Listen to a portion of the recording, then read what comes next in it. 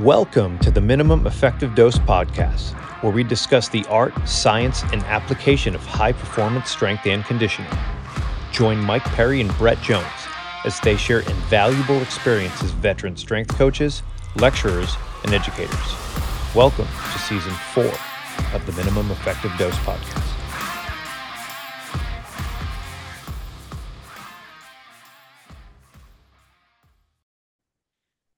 Welcome back to season 4 of the Minimum Effective Dose podcast. My name is Mike Perry, and I'm here as always with my good friend, Brett Jones. Brett, how are we doing today, man? What's going on? Mike, doing fine. Doing fine. Just busy, cold. Um, yeah, but good. 2024. We're rolling. New year, new you.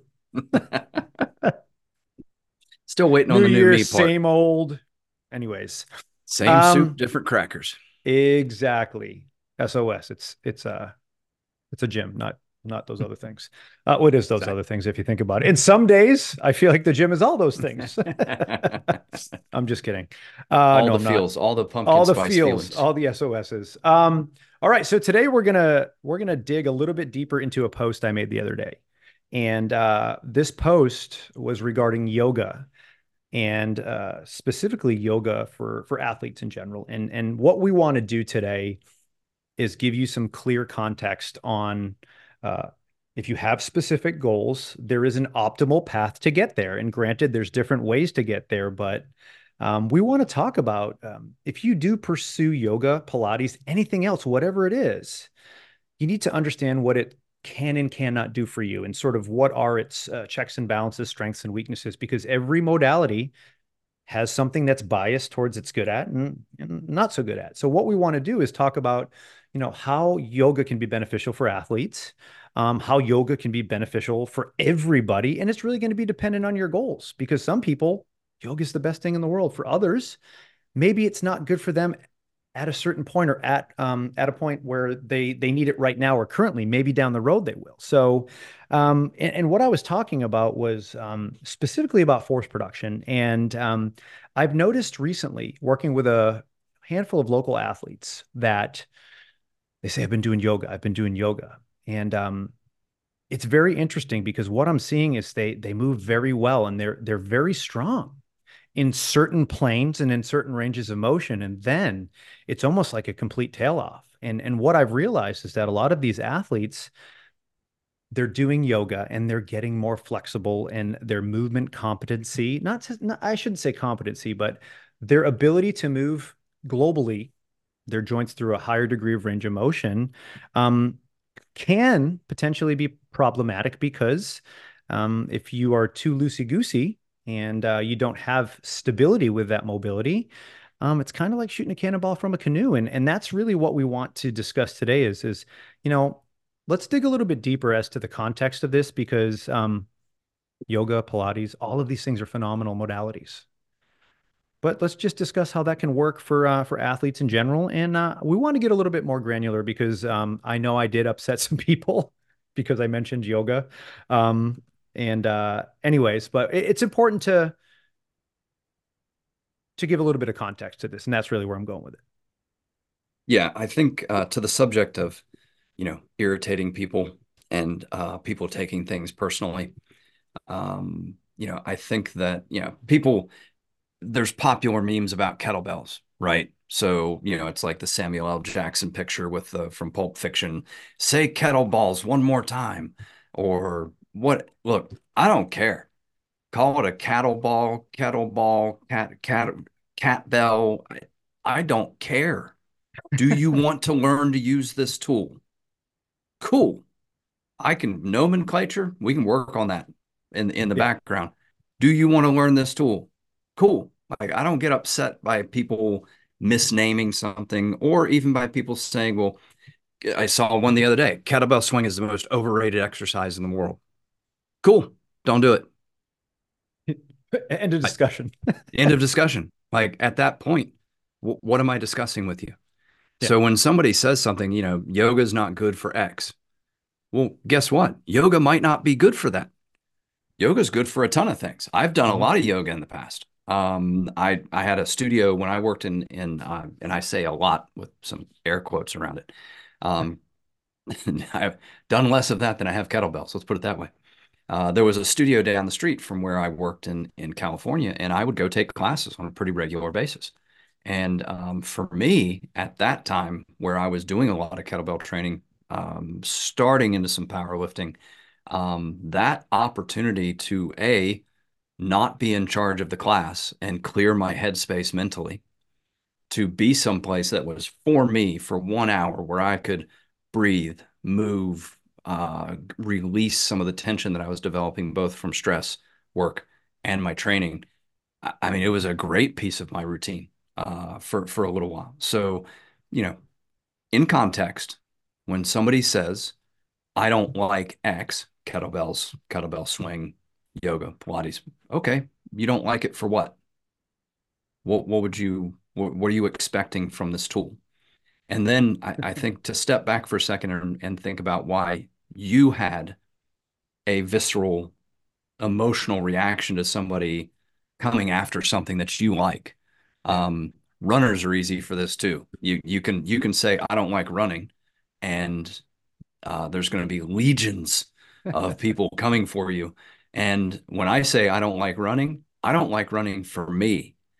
I'm not good at Yeah. it. Some of the mileage I've got on my body doesn't respond well. When I see somebody that runs well, I'm just jealous. If I say you shouldn't run, it's probably because I did a movement screen on you, maybe found some pain or some restrictions that we shouldn't be banging into at the moment. And so keep things in context, think about why you had a visceral reaction. But I'm really interested to hear more about the post you made and some of the reactions you got. Yeah, and I think, before we dive into that, I think when you have a situation where you necessarily, don't agree with someone, it's kind of two options. One, you can be defensive and think that you're right and just discard it. Now, if it's something incredibly outlandish, it's a great strategy. But there are several different ways to get the job done. So I think what I'm saying is we can learn from everyone and everywhere as long as it's sort of along the same path. I'm not going to say that you're going to get faster by renting a hot air balloon because that's really not going to do it for you, right? But I think it's important to understand that you can't get stuck in your silo. You can't believe your own confirmation bias because there are thousands of people doing a really good job, hundreds of thousands of people doing a really good job doing things that you think are dumb. So point being is there's a lot of different ways to learn. And I think we need to just be a little bit more open-minded with our modalities. And if you don't want to be open-minded with your modalities, that's cool. That's fine. If you want to be right, and you're right, and congratulations. But let's get on the topic of yoga for athletes. Now, the first thing we need to sort of think about is context. There's several different types of yoga, and I will be the first one to admit I don't know all of them. I really do not.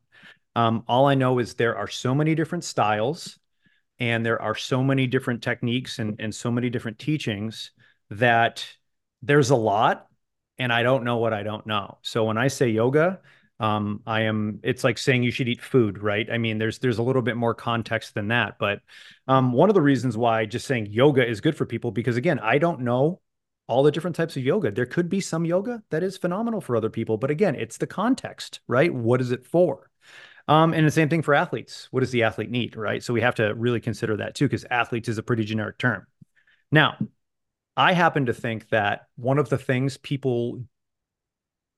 ways people potentially misuse yoga is they think that it's a catch-all and that everybody's going to benefit from it from a movement and a musculoskeletal and a movement competency standpoint. And that's simply not the case because not everybody needs to stretch. And if you stretch the entire body and you move all the joints and you have certain segments of your body that are already a little bit more, let's say, mobile than others, and you have other segments of your body that are a little bit more restricted, yes, you're going to move the needle on your global mobility, but the differential and the potential problem that you had in the areas that needed to be more stable and the areas that needed to be more mobile, the gap is still the same. You've just gotten a little bit more mobile in the process. So we need to give firepower and stability to that. We need to be able to bridge that gap. And I think that's the one thing people don't understand is there are joints that can be too mobile and there are joints that can be too stiff or stable. So just throwing a bunch of mobility exercises at someone, I just think there's a better way. So two things, and it'll probably end up being three. Uh, no, Actually, no, but probably four or five. Number one is have a baseline for your movement. Don't guess. I need to stretch. Do you? How you know? Well, I feel tight. Well, this is where I get to tell you that I don't care about your feelings. Um, I've heard that because before. from who?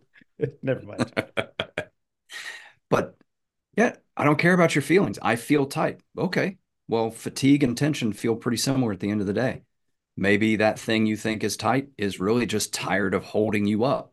And so defining and having a baseline for your movement that says, yes, I actually do need to stretch this piece or part. Also, to follow that line of thought on actually having a movement baseline is once you clear your movement baseline, you get above from an FMS perspective, you get past that all twos, no asymmetries sort of movement minimums. Okay, well, now we're adding yoga for a different reason. If you're adding yoga to try to fix something that you don't even know that you should be fixing, Mm-hmm. I think we're pointed in the wrong direction. If you don't know where you're going, going anywhere will get you there. So having a baseline, addressing movement issues beforehand, because I work with people that say, oh, I've got a shoulder, whatever. Well, how's your T-spine mobility? Well, I do this move in yoga, Pilates, ground-based movement. Pick your poison. I do kettlebell arm bars. I do kettlebell. People say this too. I do all these moves. Okay, well, let me get you in this position. Look at your T-spine rotation. Gink. They got like 5 degrees of rotation, and they think they're addressing it. So there is a place for having that movement baseline and saying, yes, I need to address this. There are isolated strategies that we can implement very quickly in something like a T-spine that allow us to go into a yoga practice on a much better foundation. So don't expect yoga to fix everything. Now, the last thing is I'm intuiting some of what you were saying. That's a real word. You can look it up. Um, in let's use ankle mobility as an example because I've had this discussion with people. We know from a musculoskeletal health risk factor, if you have less than 35 degrees of active ankle dorsiflexion, or you have an asymmetry in that dorsiflexion, it is a risk factor for you getting injured. So ankles matter. Now, what also matters if we're talking force production and sprinting is having the stiffness at the ankle and foot to efficiently transfer that energy. But don't hear what I'm not saying. I stole that from you, and it's a game changer.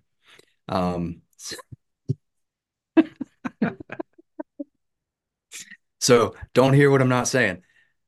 We need an ankle that has the available 35 plus degrees of active ankle dorsiflexion, but we need the tissue response of the stiffness to support the power production.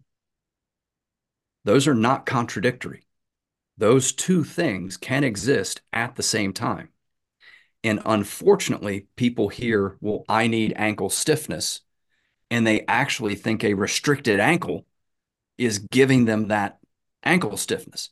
And you're confusing what the joint should be doing and the tissue response when it's loaded. So we need 35 plus degrees of active ankle dorsiflexion, and we need the tissues to respond to create stiffness to efficiently transfer force. That's not a contradiction. That is you need both of these things. Now, I also would say that if your job is to run in a straight line, yeah, ankle stiffness might help you out. If you need to go left, you're probably going to want that 35 degrees of active ankle dorsiflexion.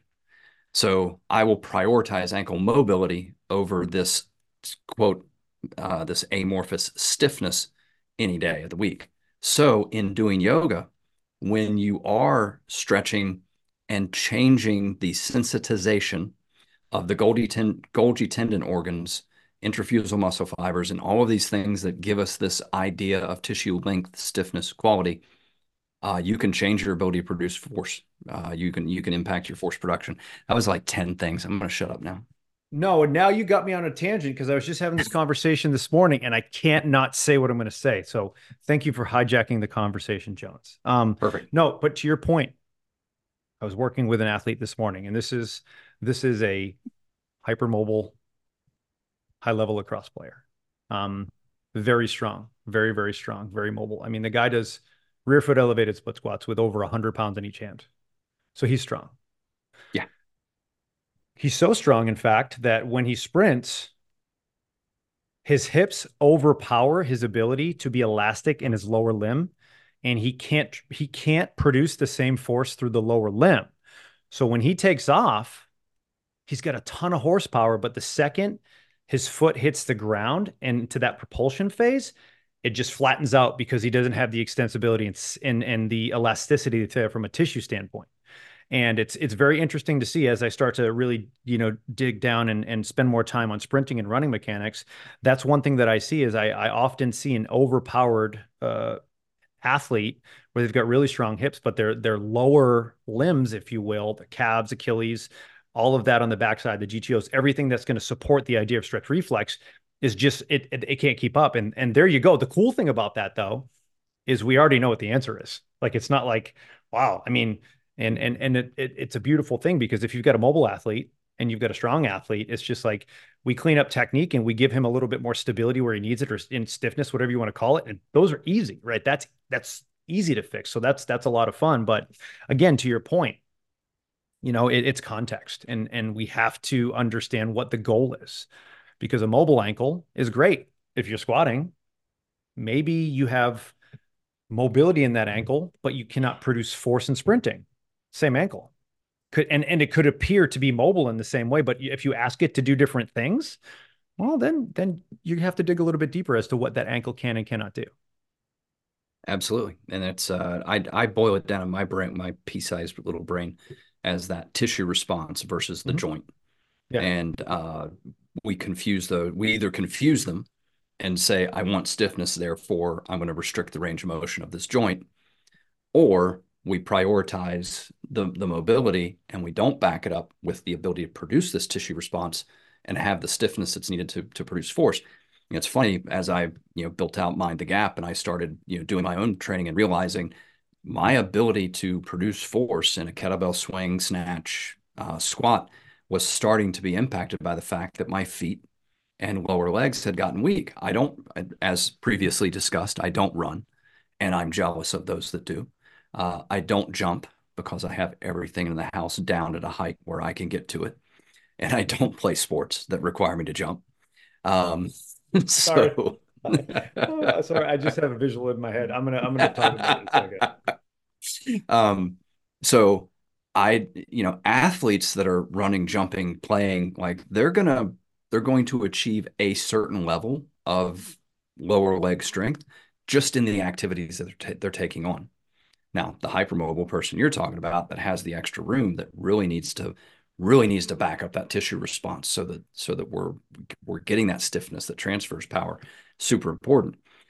For me, just adding in some single leg calf raises and some single leg deadlifts and really starting to emphasize just a little bit of lower leg strength.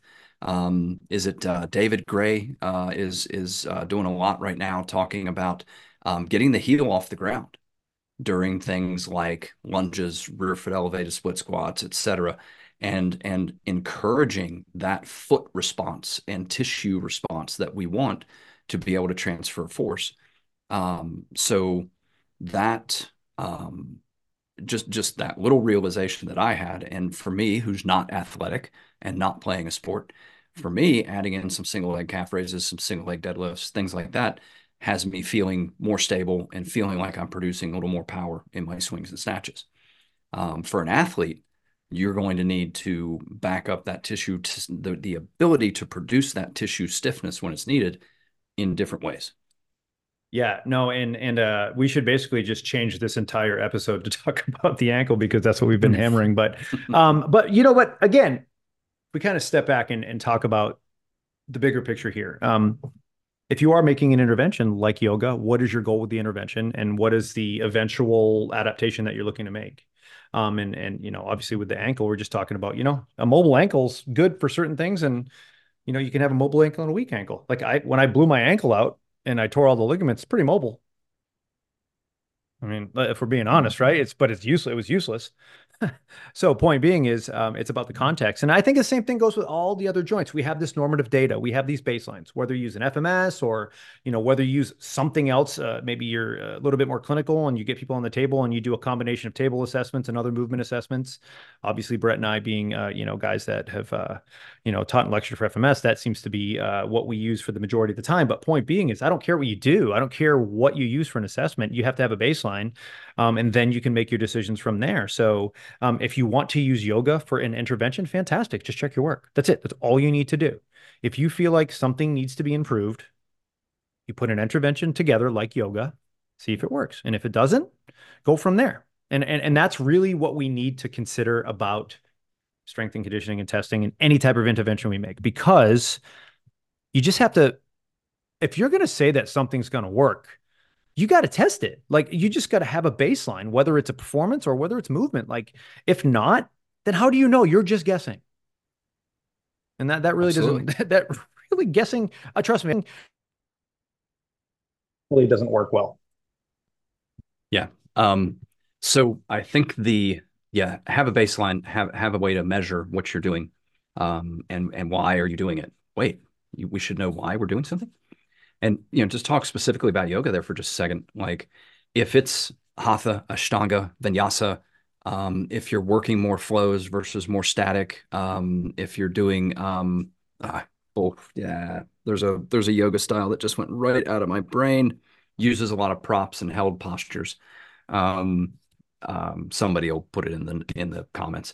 Um, there's if you're studying pranayama, if you're using it for more meditative and or pranayama breathing, meditation relaxation versus just trying to get as stretchy bendy as possible, like there's a lot of, even within yoga, when we talk about context, there's a lot of different ways to use yoga. The studio that I went to, I really enjoyed because they had the yoga walls, and at the end of class, we would hang upside down by the yoga belts on the yoga wall, and I love being upside down. And as I say that, I'm realizing I haven't been upside down in a long time, and I should probably do that. In fact, the teacher walked by one day while I was upside down, and she just goes, she stopped, she came back, she goes, "You just look happy." I'm Nothing like, wrong with "Yeah, that. no, I'm Nothing wrong upside with down. that. Yeah." So I think that the context, the reasons, but understand that if you're an athlete that's just guessing, well, I think I need to stretch, so I'm going to do yoga. Do you?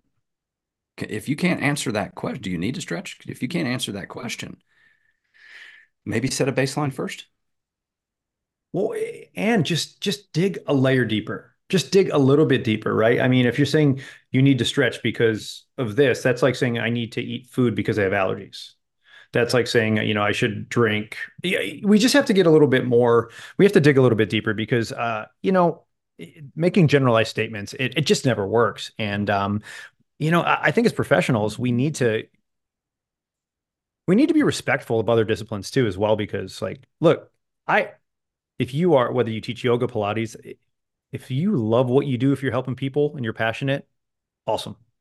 Right. That's honestly what I care about. So like, my big thing is high standards, right? If you care about what you do and it is what it is, right? I don't care what people do. Like you said, it's not like I get extra money because I like kettlebells or something, right? I don't care what you do. If you're happy, then do it. And I think that's what we need to really think about is, hey, look, yeah, like some people think chiropractors suck. I think there's a bunch of chiropractors that suck. There's a bunch of chiropractors that are great, and trainers in Yeah. every single profession out there. There's good ones and bad ones. Literally, they're everywhere. So, to say that Pilates is dumb, to say that yoga is dumb, to say that kettlebells are dumb, to say that barbells are dumb, you're dumb. That's really what I'm trying to say with that, because it's just simply wrong. And there's always something to learn from so many different people. And and Myself, look, I've been a strength guy for the longest time. I've been in the world of sympathetic performance.